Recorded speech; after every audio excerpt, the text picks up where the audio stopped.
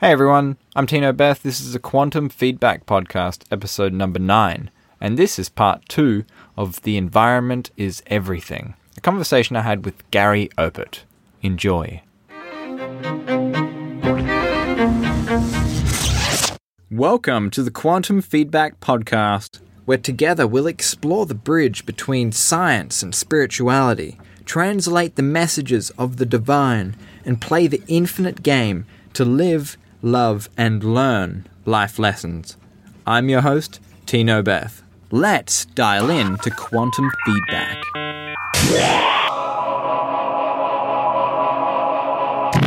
Welcome to the show. Okay, so before we start part 2 of The Environment is Everything, I wanted to do a quick shout out because some of you may not know, but I originally started building websites a long time ago, and Gary Opit's website, garyopit.com, go and check it out, was my first website I built, and this is like an experiment that I did where I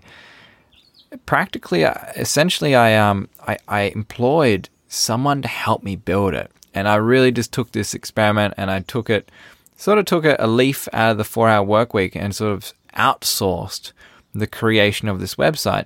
Now, what happened was I left it for so long that I actually got an error. And this morning when I woke up, just before I was publishing this episode, there was an error on the Gary Opit website. So I quickly jumped onto Fiverr and found someone to fix WordPress errors.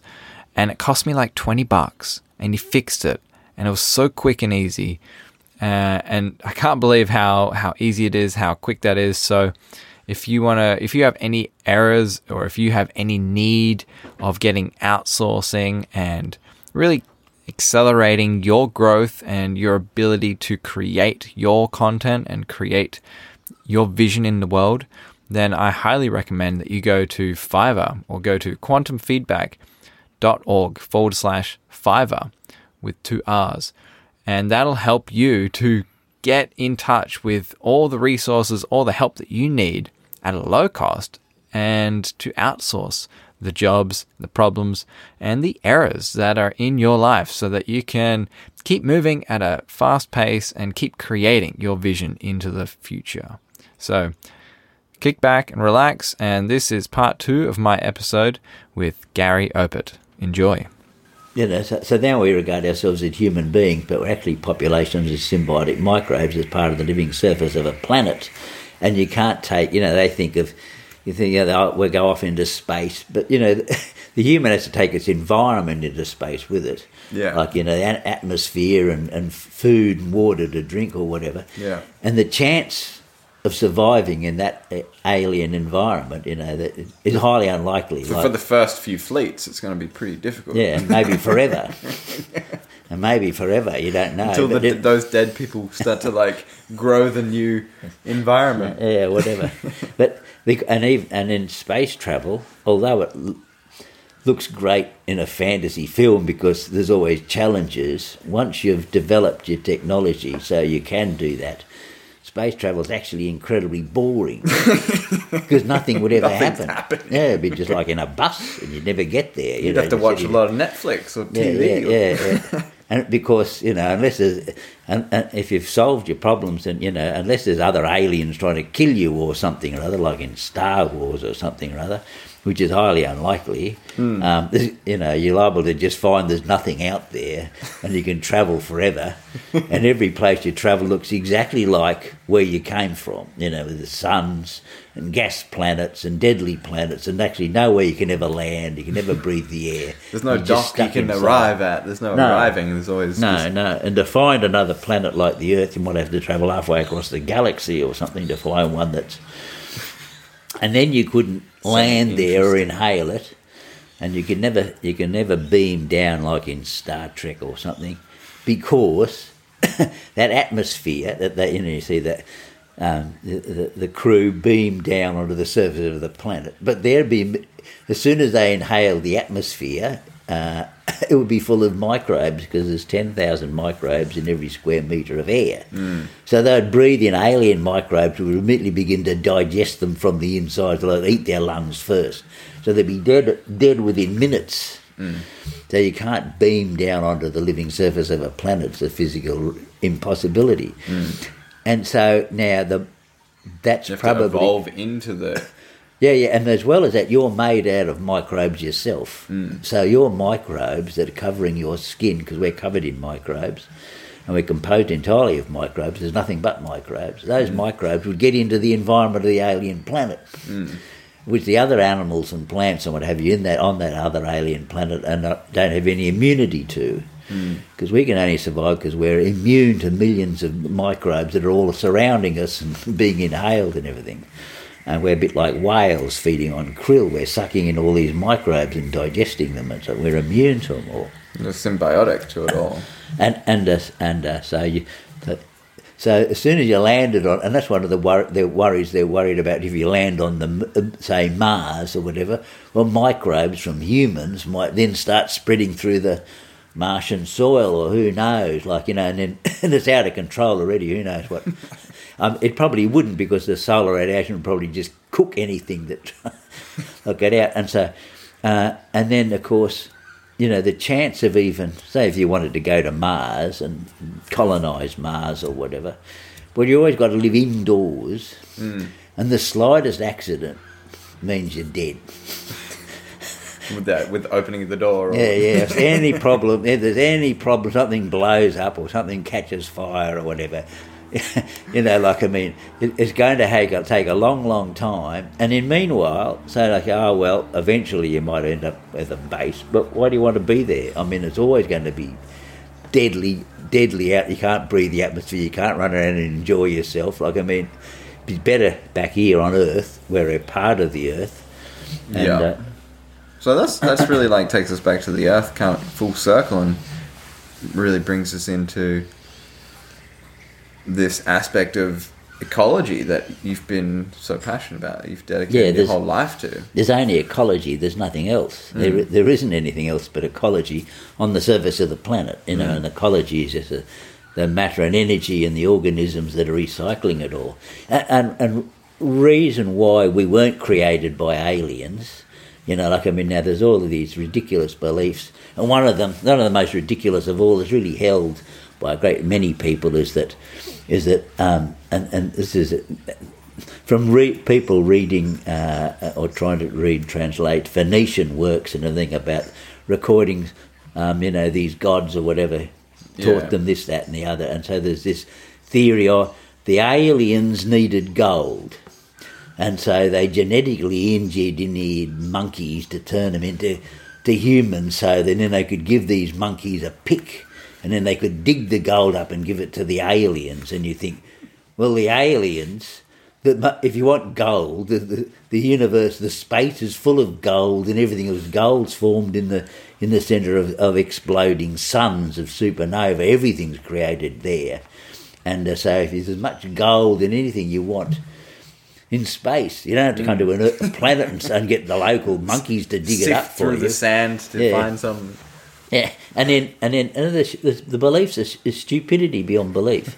There's no common sense used at all. And you think, well, if you've got a technology that you can even travel to other stars, which is such a vast distance and needs so much energy and there's so much complexity, then, and you've obviously got laser beams and energy weapons and particle beams and everything else, well, you can take as much gold as you like out of anything you want if gold's so valuable. And what's valuable about gold anyway? You're not going to have a nuts and bolts bloody spacecraft and technology built out of gold or metals or something or other, because you probably need some sort of force field technology.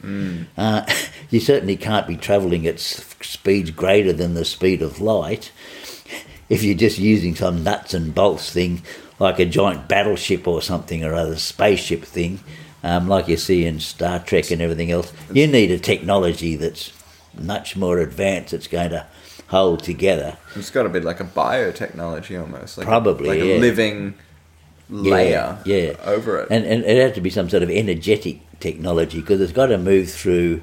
The universe is composed entirely out of energy, and the vacuums of space. Yeah, it's got to be alive. It's a vacuum. It isn't full of much in the way of matter, of solid objects.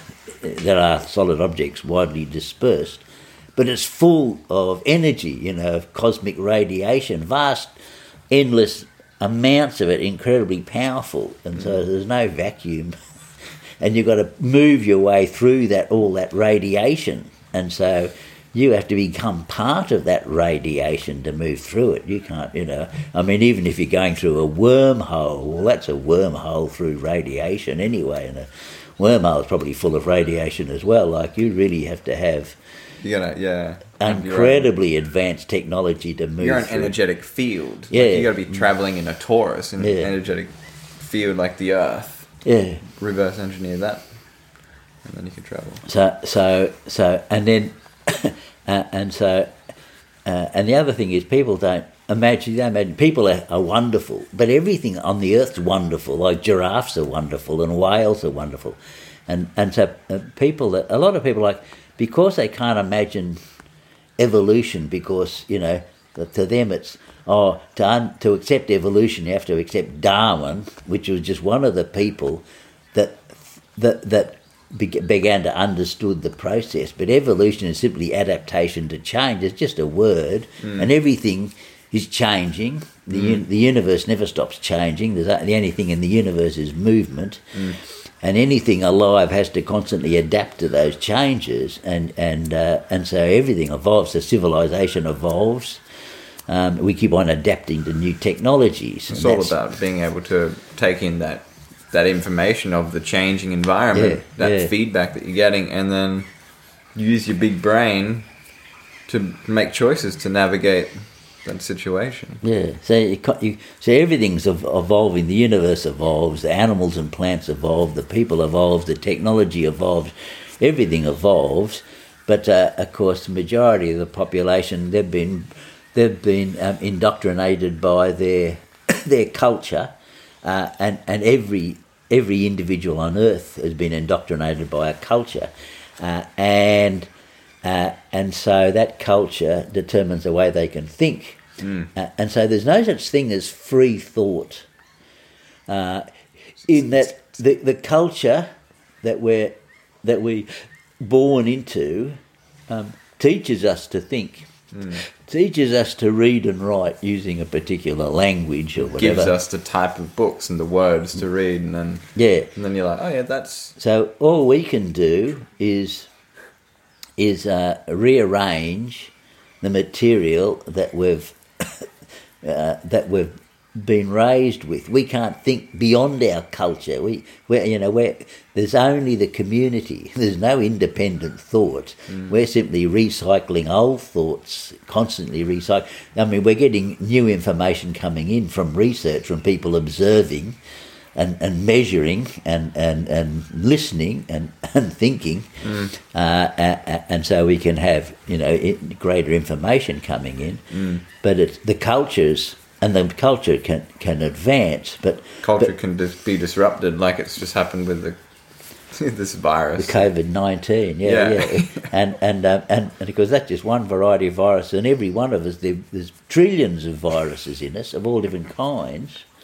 And we're not even sure what viruses are, because virus is just a collection of molecules that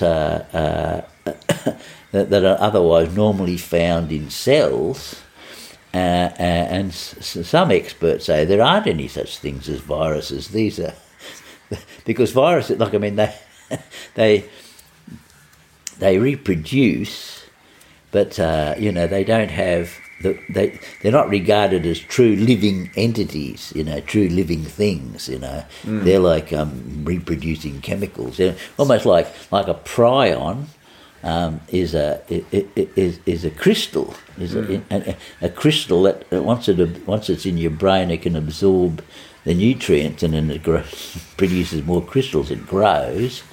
And that creates that mad cow disease. But the prion, but it's it's not. It's like it's not floating through the air. Generally, I don't think so. Or maybe they are, but they live naturally in brains, apparently in resource-rich environments. Yeah, that might be in other places as well.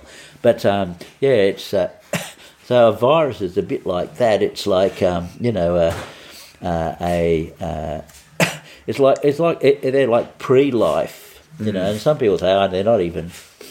They're just parts of cells. Anyway, I don't really know myself. I don't know either. But it certainly made a difference to the world. It's changed the culture. I mean, they've created a narrative about it, and then that's just turned into like this propaganda message, and then influencing the culture.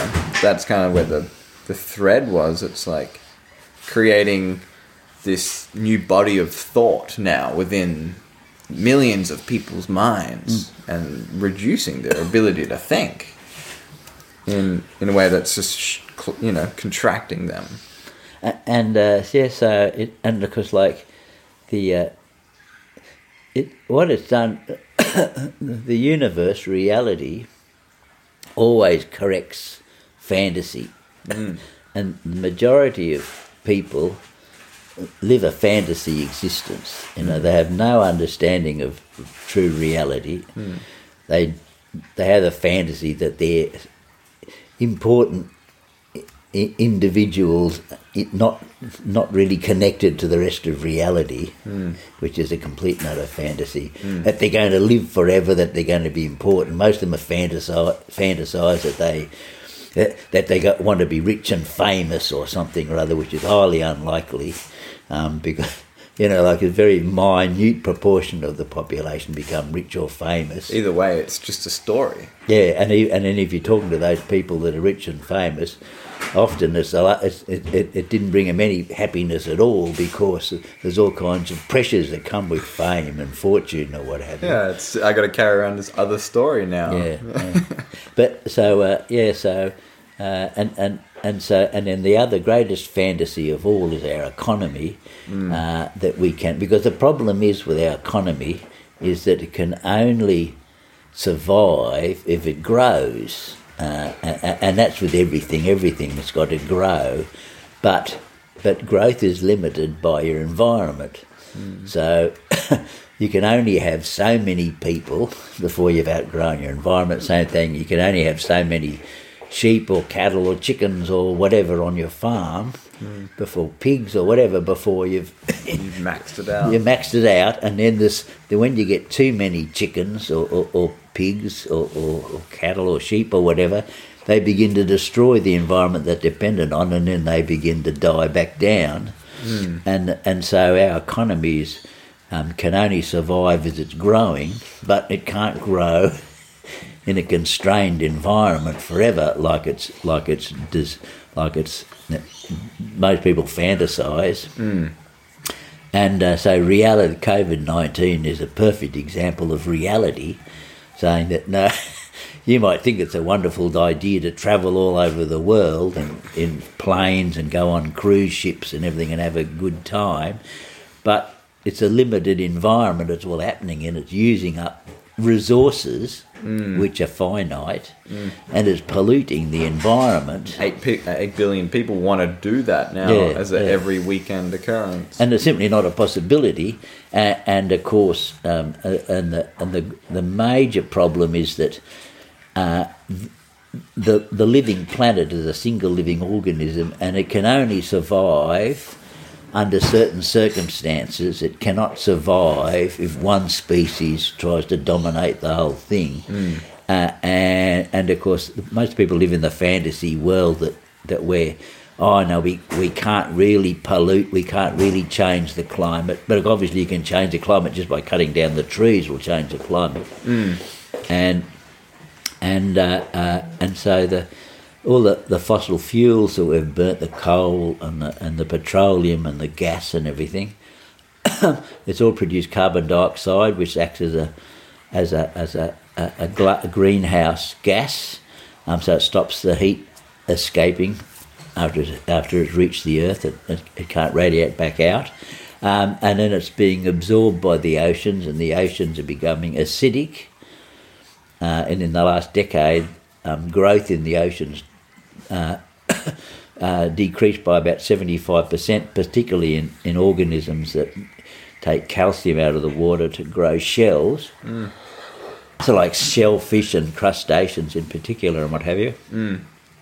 And the scientists say that within this decade the oceans will die which will wipe humanity off the face of the earth. It'll be so like the people that you know now, their age, well, they've probably got a maximum of another 10 years to live before they're dead, because the environment will have collapsed, because the economy will have destroyed it. But, you know, most people live in this fantasy that, oh, no, it'll go on forever.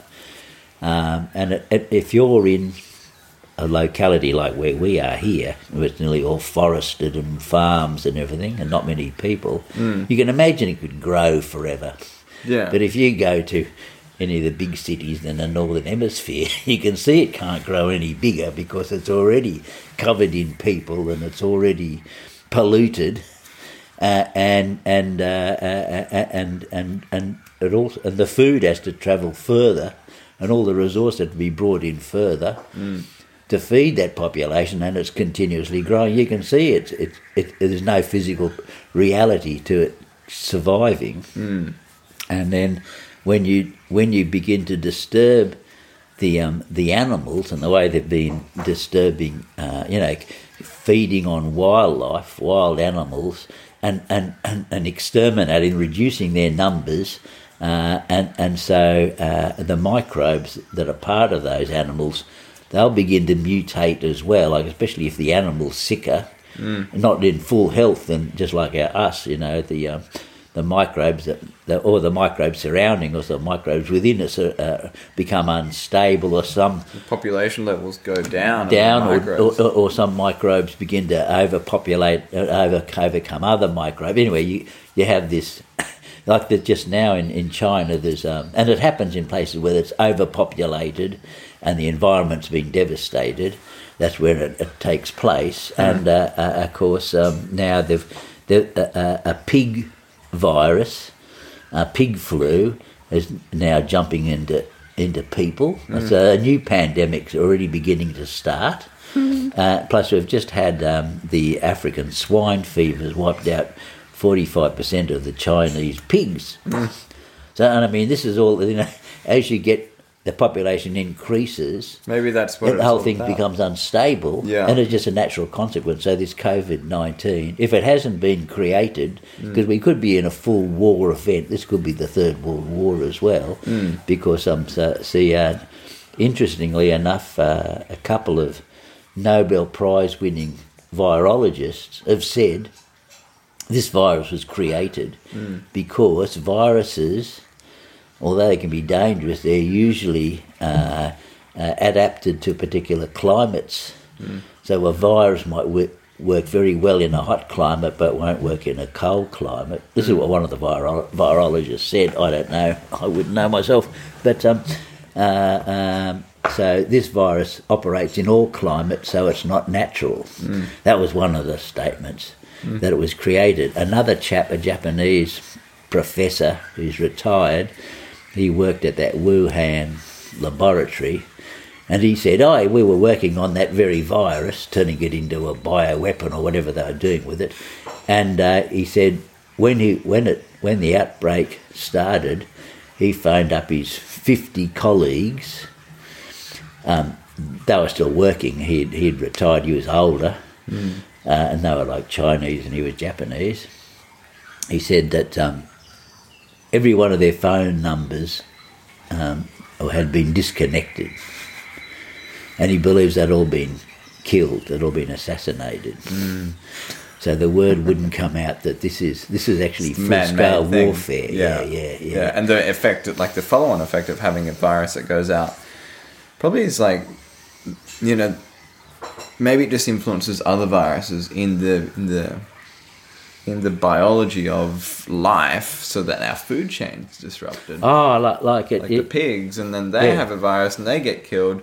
We're not too bad, you know, it doesn't kill humans that well, this virus. But if we don't get pigs, and if pigs drop off the map, and you know, there's a massive shortage of food, creates just more chaos. Yeah. And so this COVID-19, this is just the beginning. You know, here in the 1st of July, this is just the beginning. It's, you know, from the first, whatever it was, took a month to get from one person to 1 million people or something like that, and then, you know, and now it's sort of like a a million people, a week or something. Like it's expanding exponentially, and it will. So it'll expand right through especially the overcrowded populations of Eurasia and Africa, South America, and it's going to almost certainly devastate the economy. Well, it has already, and kill off vast numbers of people, huge numbers. Well, there's already 500,000 dead, and this is just the beginning of it. It'll probably be, who knows, many millions dead, maybe billions dead by the time it runs its course. Yeah. And they go on about a vaccine. Well, there's no vaccine for AIDS, for HIC, and that's a related virus. I mean, they might get a vaccine, but... the common cold's a virus, isn't it? There's no vaccine for the common cold. You can get flu viruses, but you've got to keep on getting new ones or something because it keeps on mutating.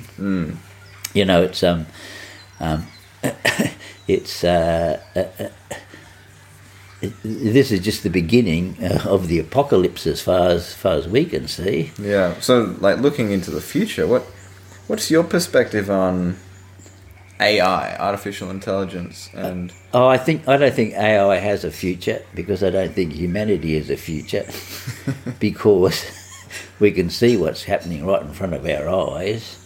The living organism that is the living planet is dying. The environment's been devastated. The forests are responsible for the weather. The forests that produce the wind. It's the forests that produce the oxygen. The ocean does as well, like the plankton and what have you, because the oceans are now full of rubbish, full of plastic. So that's decreased the value of the oceans, but still it's incredibly valuable. But like one of another ridiculous theory put forward by experts in AI is that humans are just a stepping stone towards AI, non-biological intelligence, and that's utter stupidity, because life is all about meeting challenges. It's all there is. It's meeting your challenges. So every day learning from your mistakes. Learning from your mistake, and you've got to eat, and you've got to defecate, you've got to have a shelter, you've got to raise your young, you've got to survive, maintain stability, or whatever, maintain a community. There's all these challenges your whole life. If there was no challenges, where is the life? And so say you had humans are able to create incredible robots, like instead of humans you've got robots. Yeah. But they don't have any challenges, because they're just machines. Even if they're intelligent thinking machines, what are they going to do?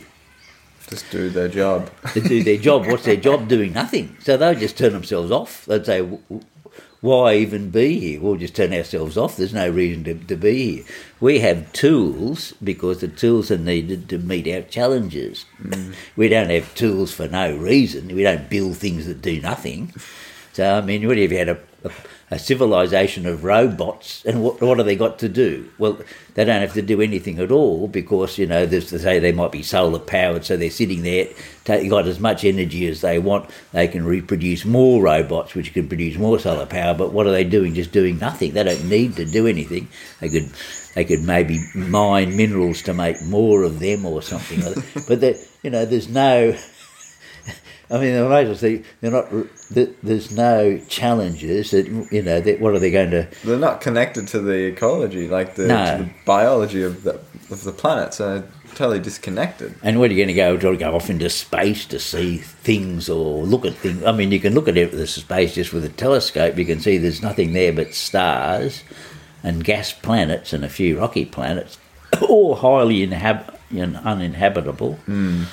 And no reason to colonise or whatever. And the same thing with science fiction, with these aliens that invade planets. Like, why would they bother invading a planet? The thing is, they're not going to be aggressive, because they would have killed themselves off long ago. They have to be totally harmonious. The same with our civilisations are mostly harmonious.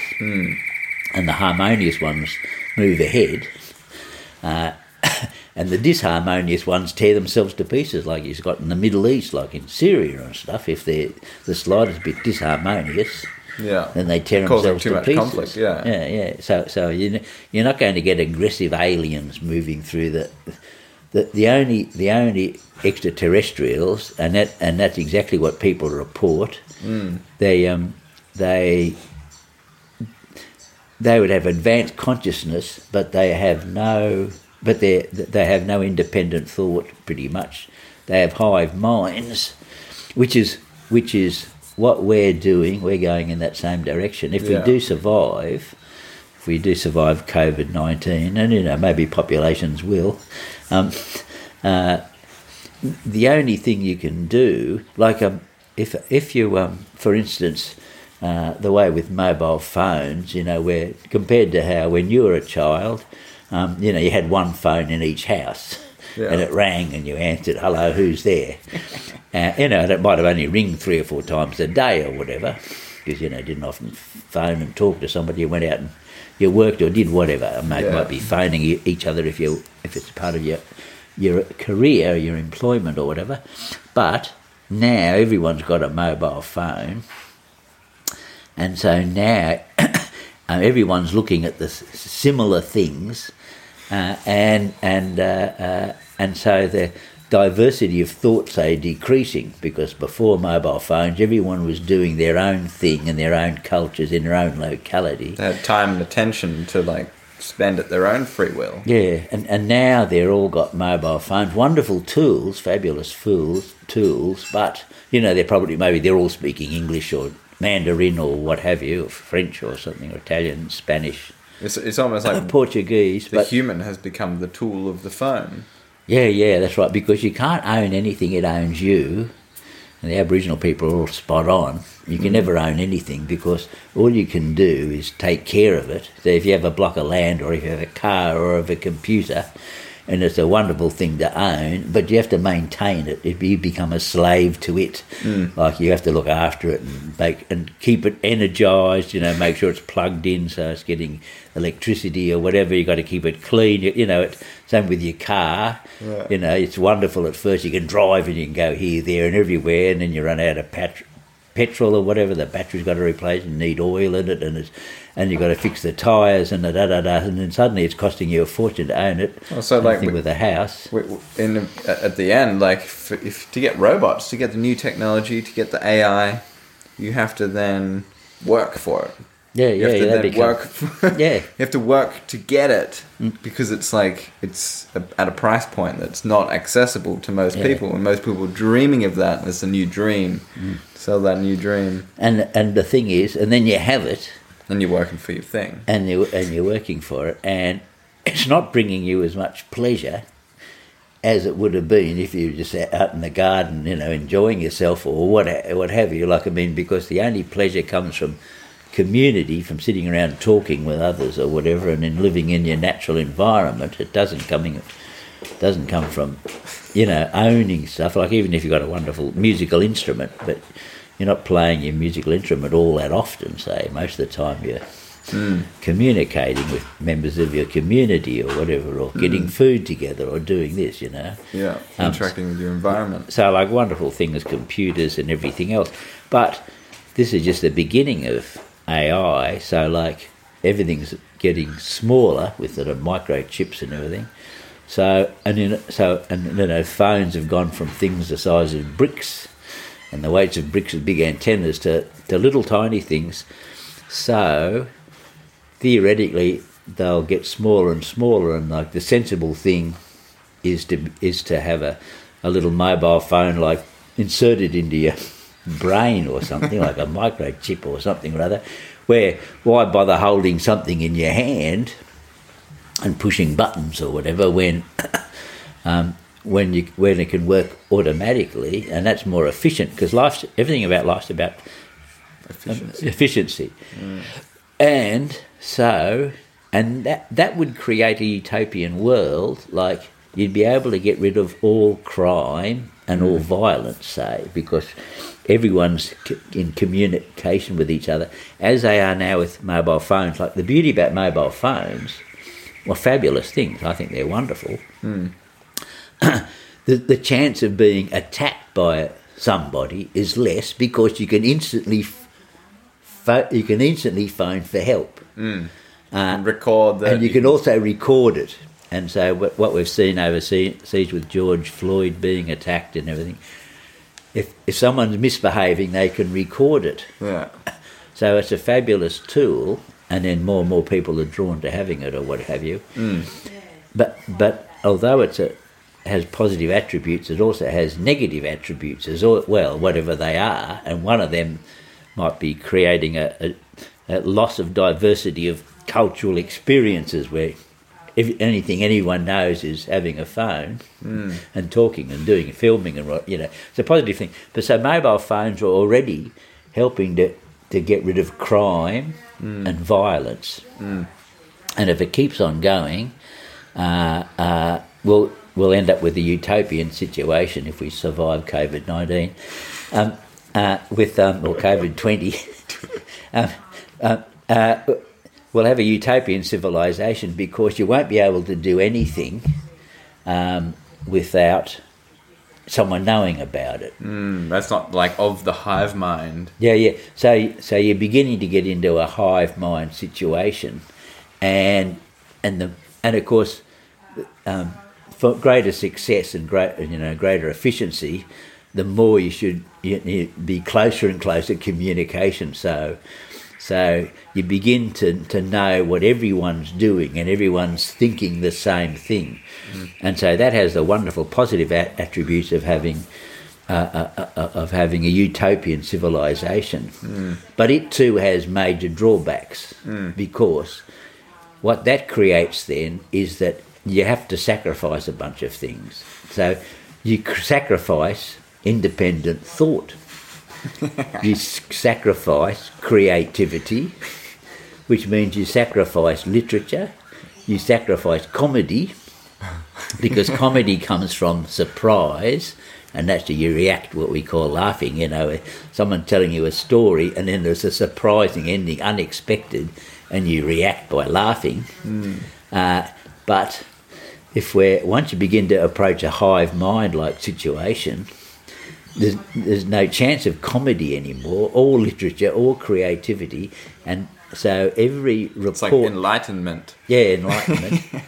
And so any report of extraterrestrials, they say they act like they're almost robotic, like they have hive minds. Yeah. And in fact, they themselves say they've got hive minds, and they regard the humans as wonderful because they've got independent minds.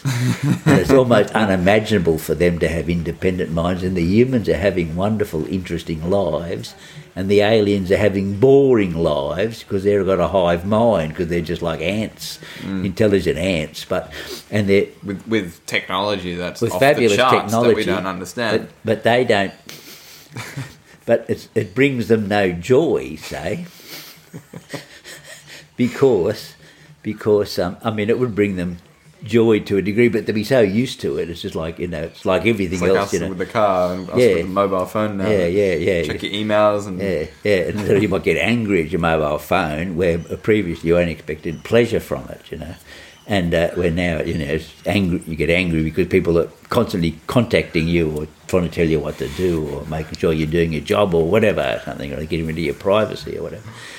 So the extraterrestrials, there seem to be, a number of different species, and they seem to operate together, because once again, you've always got to look at the final likely outcome, not the sort of stepping stones. We always look at the stepping stones and think, this is fantastic, but it's only on the journey, as it were. And so the extraterrestrials, they're going to meet each other.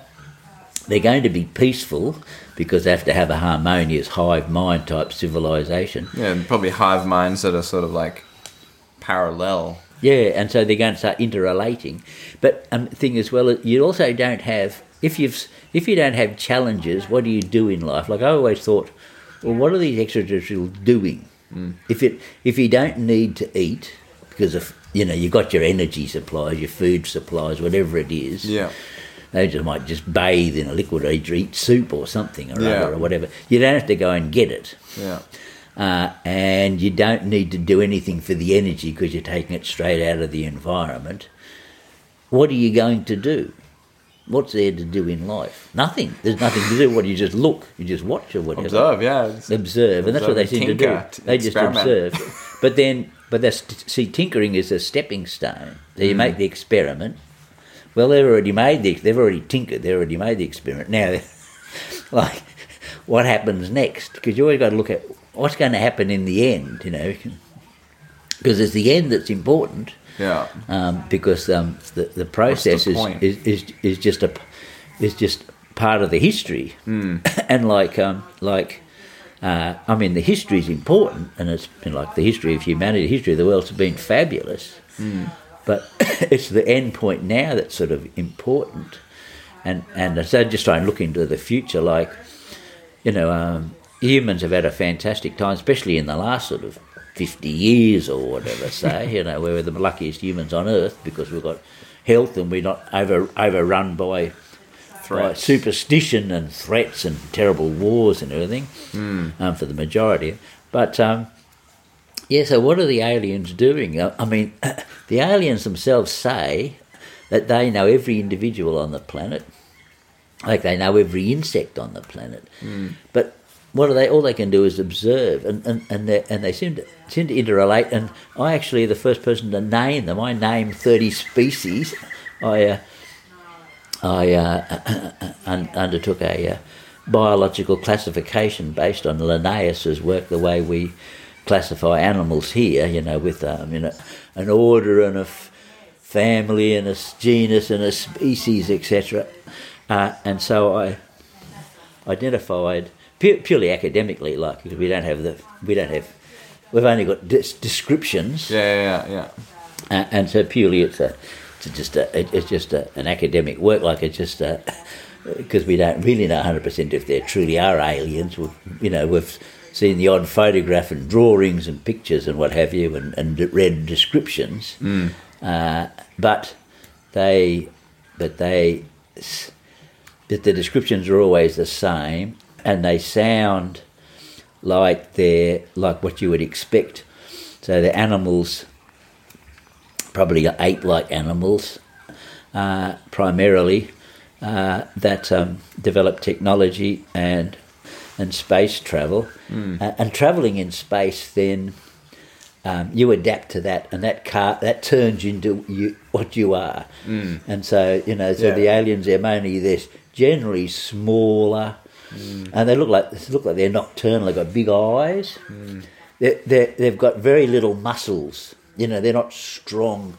These are the greys. They don't have to carry things. That's right. Chop wood, carry water. And if you're living in a spaceship, like say in Star Wars or Star Trek or something, the way it is, outside is dangerous, inside is safe. If you're in space, and the view's nothing to write home about, because the view's the same view you get at night if you've got a clear night. It's just black with lots of pinpoints of light, all unbelievably distant apart. It takes a hell of a long time to go from one to another. Even if you're travelling at the speed of light, it takes a while. And when you get there, it all looks the same. It's just another star and another planet, right? There's nothing else right throughout the whole universe. And if you're going to form a colony, your colony is just going to be like a big spaceship, basically, or whatever. So you would live either, you'd have underground bases, and there's probably underground bases in the moon, maybe, or all through the Earth. And you're probably not going to be going backwards and forwards from your sort of home planet, because why? Why would you leave your home planet where it's interesting and come out to look at the humans, which is, what are you going to sit there and just look at them or something? Well, maybe anyway. And they're harmless, they're not dangerous. No, yeah. And you can see Murphy's Law still applies because their spaceships crash. And our whole technology is based on alien technology, from what I've read. Yeah. And that Roswell crash, that's where we got all of our modern microchip technology. So it's getting smaller and smaller. Yeah. To create that hive mind, really. Yeah. and so there seem to be a number of different alien species. There's those greys. There's another species that's shaped a bit like an insect, like a praying mantis, but it could be just a mammal that's just got the shape of a praying mantis. We don't really know, but and then there's these things supposed to be reptoids. They look like they've evolved from dinosaur-like animals or whatever, reptiles. Not true reptiles and being cold-blooded, but warm-blooded, but, maybe with scaly skin. The other thing is, of course, we've evolved from reptiles and birds. Birds have splayed reptile scales, which are feathers, and we have elongated scales, which is hair or fur.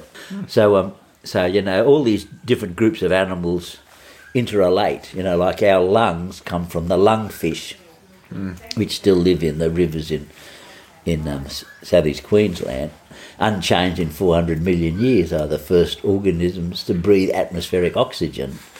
Before then they just took oxygen out of the water, and then they were able to move onto the land over vast periods of time very slowly and purely accidentally, evolve into the amphibians, and then they get drier eggs and harder eggshells and drier and harder skin, less permeable, so they can adapt to life on the land, and you get reptiles, and then the reptiles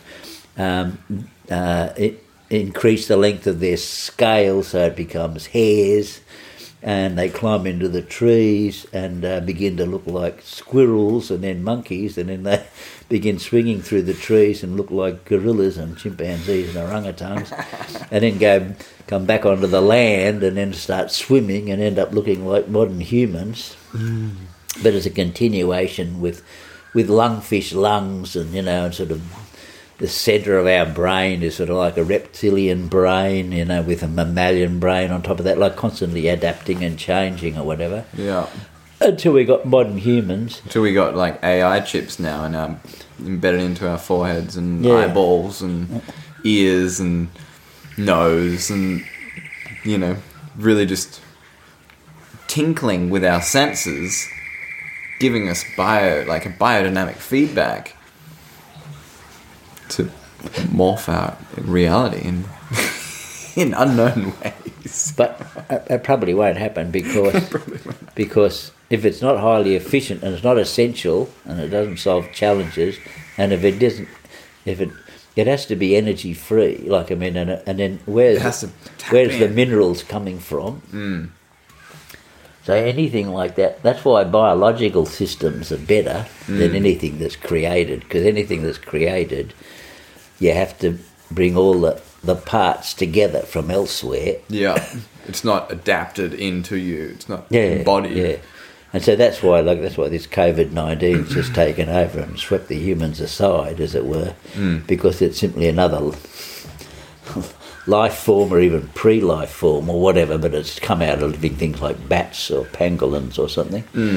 And but the technology, it's a lot of effort to put it together, and then it begins to disintegrate. It's not going to survive for long. No. It's going to morph and potentially just be like a normal thing that we carry around. And that's like, robotic life, I don't think will ever eventuate, because organic life is much more it's much more efficient. Yeah, it's more resilient as more well. Resilient, yes, right. And it is one robot is nothing compared to a forest of organisms or something or other. Like that robot will eventually rust away or stop working, and then the forest will just grow all over it and incorporate it back into the forest. Yeah.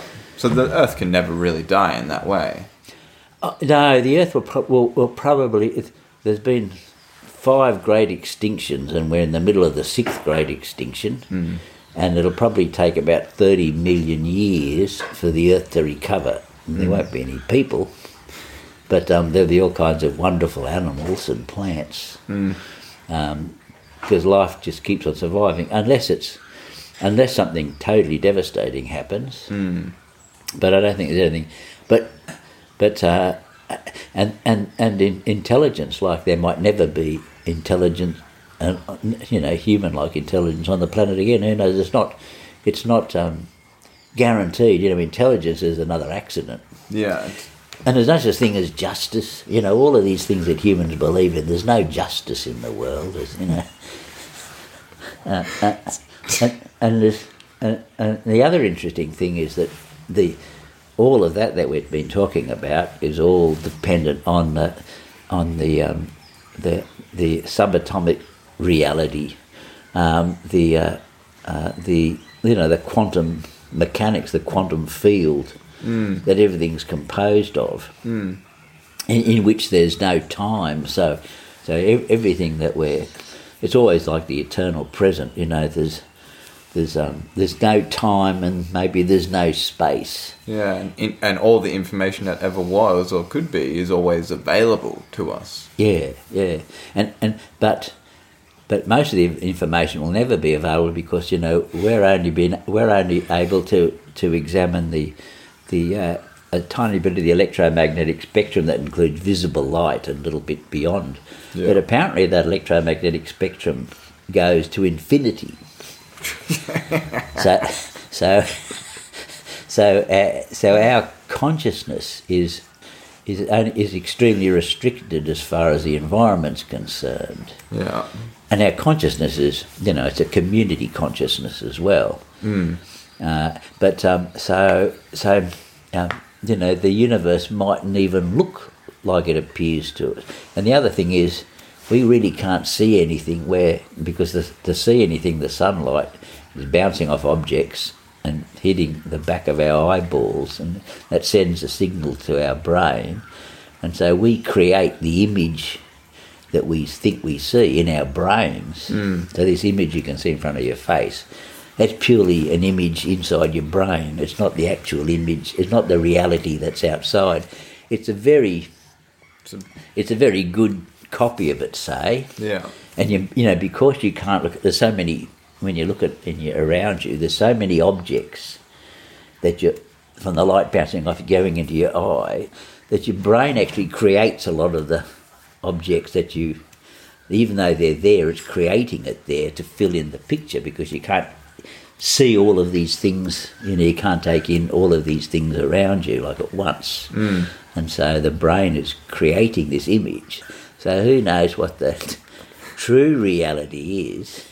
Yeah, on that ultraviolet spectrum. Or that.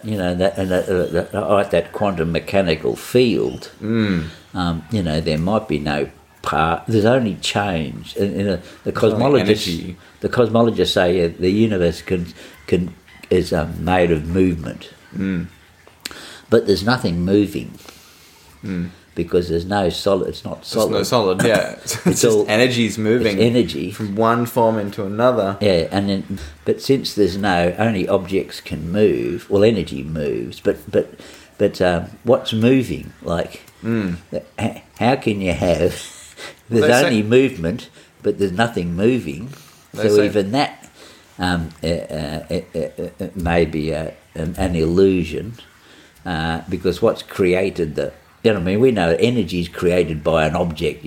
Two objects hit together and they create energy, and it'd be like an accident, a car crashing or something or other, or you hitting reaction. You're hitting one hand with the other or something, and there's sound created and what have you, whatever. What if it's consciousness like intermingling with the field from your brain, because your brain's got so many connections, like the universe has got stars in the universe. So that might be what the true reality. There's only consciousness, and the only thing that exists is consciousness. And then you've come to you've got to the ends of reality, a sort of thing. Like you can't. Then what are you doing now? Consciousness. Well, let's do it again. Let's try this again. Let's play with experiencing life and all the wonders.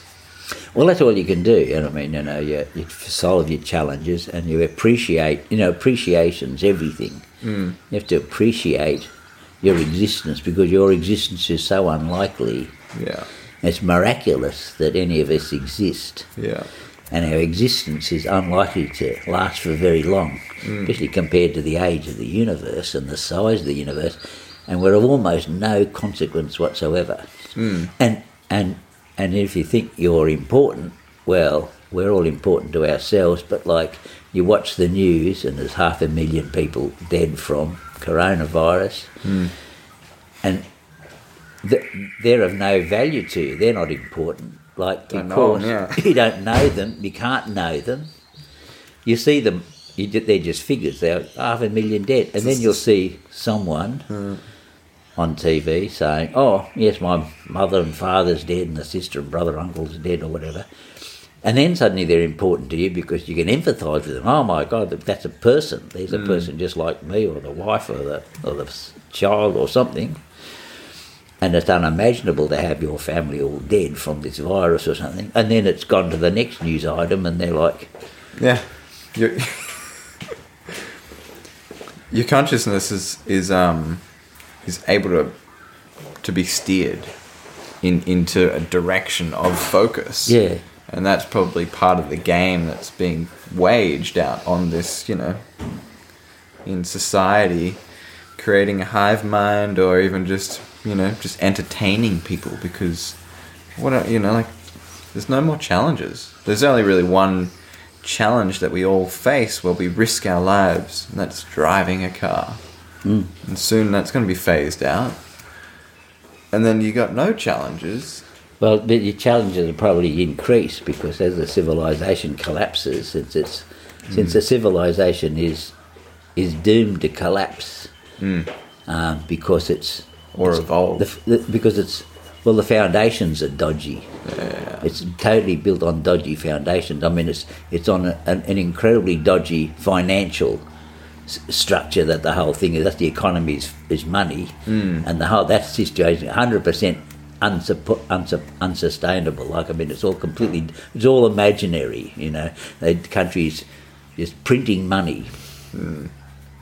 It's all imaginary.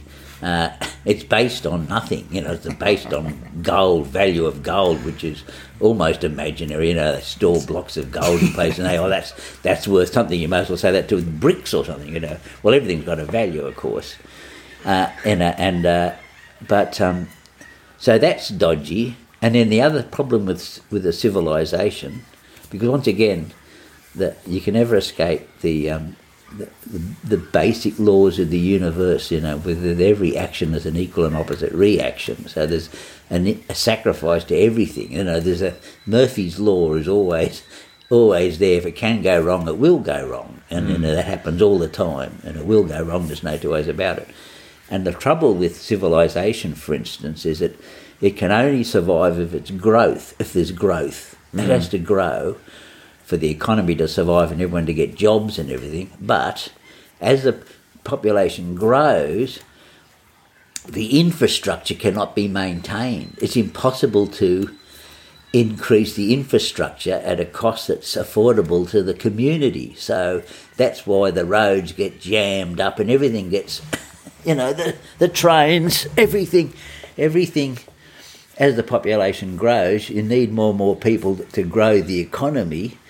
But the infrastructure, its foundation, cannot be grown. It's too expensive. I mean, you want to put in a new road, it costs you millions or billions, or a tunnel, and then as soon as you've finished it, it's already over. It's already maxed out. Yeah, maxed out already because the population's growing. So that alone will destroy the civilization. That alone, because it's not sustainable, and you can't be. They say, "Oh, we're sustainable," but we're not even slightly sustainable. Sustainable is the same amount of energy putting in as the same amount of energy coming out. So that's why the Aboriginal people are able to survive for maybe 130,000 years. The latest evidence from fireplaces found in Warrnambool in Victoria, 130,000 years have been accurately dated. Wow. But if you're living sustainable, you're living in harmony with your natural environment, with your community, you can go on for a vast period of time.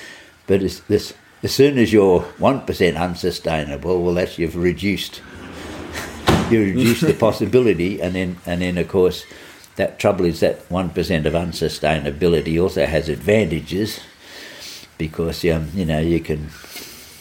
That's where technology comes from, and so we can build up our technology, and we're mining, but we're running out of oil, and then we've got to go to solar power, and and then we're polluting the environment, like it's just creating endless problems. So the whole thing is non-sustainable, and non-sustainable means it has to collapse. That's that foundation that you're talking about. The foundation. I just went, it's like a building of playing cards. It's pretty simple, but they can't see that. I mean, House of Cards. We're on the precipice, and they're still arguing.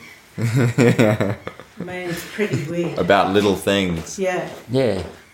And and the future, it's always later than you think. It's always later than you think. Later in the cycle, like later in the evolutionary. Later in everything, it's later. It's always later in the day than you imagine it is. It's always, it's always later. In your budget, in anything, it's always, you should have really done something about it earlier. That's the reality of life, but you don't realise, the battery's flat. A perfect example of a good friend of ours. He went to buy a car in Sydney, second-hand car, so he forgot to charge his phone.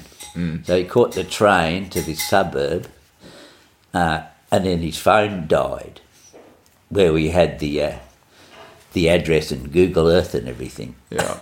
So suddenly he didn't have a way of finding out where the address was. It's a private house in the suburb of us. So he thought he'll just ask people, but he discovered that he was in a suburb of Koreans. And hardly anyone spoke any English, and no one could tell him where this street was. And he finally went into a shop to buy some food, and he was also asking there, or trying to recharge his phone, and he wasn't able to. And the Korean man, he was standing beside a short blonde fellow, and then the Korean man said, "All you Aussies look alike." And he said, "Is this your brother?" And he said, "What do you mean? No, it's not my brother." He said, I can't tell the difference. You all look alike." Wait, was this in Korea or Australia? No, that was in Sydney. This friend recently, he had to give up. He got the train back. His mobile phone let him down. But it was because he'd forgotten to charge the battery. That's the trouble with technology. I was just wondering real quick if you'd comment on your passion for the environment and how that came about. Well, firstly, there's only the environment. Nothing else exists but the environment. But I was purely genetics. We are exactly what we were born to be. We cannot change our personality. There's no such thing as turning over a new leaf. Our whole personalities are set in stone. They're genetical, and I discovered that when I was growing up, because I could see that I was like my parents, and I was fortunate that my parents were sane and loving and part of the community and weren't into alcohol or violence or any sort of unusual behaviour. They were just very ordinary, normal people, and hard working, and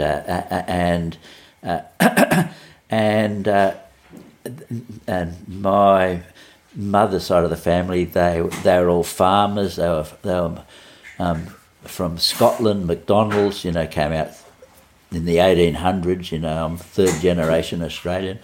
My father's side of the family, they were travellers. On my father's mother's side, they came from Poland. In the 1800s, when sailing ships and steam engines, they they migrated to Turkey. They were tailors. They had a tailor shop in the days when any you wanted to wear clothes, someone had to make it for you personally. They would fit there. There was no off the rack. There was no shops you went into and bought something that was made in the other side of the world. It was made right there next door to where you lived.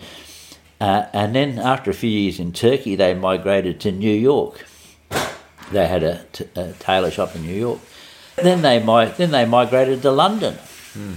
They had a tailor shop there. Then they migrated to Sydney. So they were genetically nomadic. And Australia's full of nomads. Because why would you come to Australia when you could go to America, say, from Europe? Just talking from Europeans and from 100 years ago or whatever. And then my parents were very, and my mother's side had said they were the farmers, and they'd come from, Scotland, but others that married Germans, and my mother's maiden name was Frank. Her father was German, apparently, or maybe the grandfather was German or something. And father's side, they were Northern European. And they were city dwellers or what have you, but I noticed as a child visiting other people that the kids were similar to the parents. If you observed, and I was always an observer, in an age when there was no television. Television came in when I was about 9, and there was only books. Most of them were printed in England, and you sort of watched movies, went to the cinema on occasions. And it was very community orientated. So every weekend you visited relatives, and I grew up in Sydney in the eastern suburbs, and you visited relatives. My mother's relatives, were a bit further out or on farms. You'd go and visit them in farms in central New South Wales, go on holidays, and. The community would gather together every Friday or Saturday night for dances and community events, and it was all set in a very natural environment where there was bushland everywhere, and so I was observant, and I was around me was animals and plants, and so I would we'd be visiting relatives, and I was a child, of course, and after a little while, my parents, the adults would be all talking about adult stuff that children aren't interested in at all, and I still have a brother, a single brother, younger than me, and so we'd be playing, we'd go out into the garden and the backyard and whatever, and so I was naturally interested in my environment, and so I was interested in the plants and the animals around me. And I found them more interesting than anything that the people were doing, because the people were doing, they were just working and talking about adult things or whatever. Sport wasn't all that important, but there was a variety of sport you could play with for school, tennis and football and cricket and swimming and what have you, and athletics. But the most interesting thing was the environment, and so... and I was surrounded by the natural environment because the cities were small, like Sydney. We had a population of maybe 1 million people or something, and there was bushland everywhere. And so I found it as a child running around playing in the bush and looking at the animals and plants absolutely fascinating. And because I wanted to understand everything, so I learnt to identify all the animals and plants, and then I wanted to understand people and everything else, and so I slowly develop detailed knowledge as to my environment and why I think the environment's so important. Amazing. And there's only the environment. But I had a very observational personality, like I watched, and I didn't have, and I think the same thing with my parents, because they could have become super successful entrepreneurs and they didn't. And then, like, my parents pretty much introduced cappuccinos, coffee drinking to Sydney at least. They had the largest coffee lounge in King's Cross and restaurant. And then they just sold it.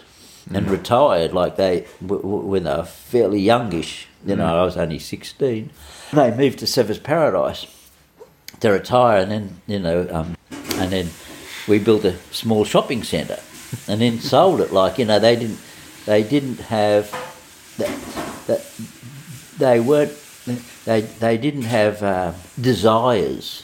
They didn't suffer from having desires, and all desires bring suffering. Suffering comes from desires. The more you desire, the more you suffer.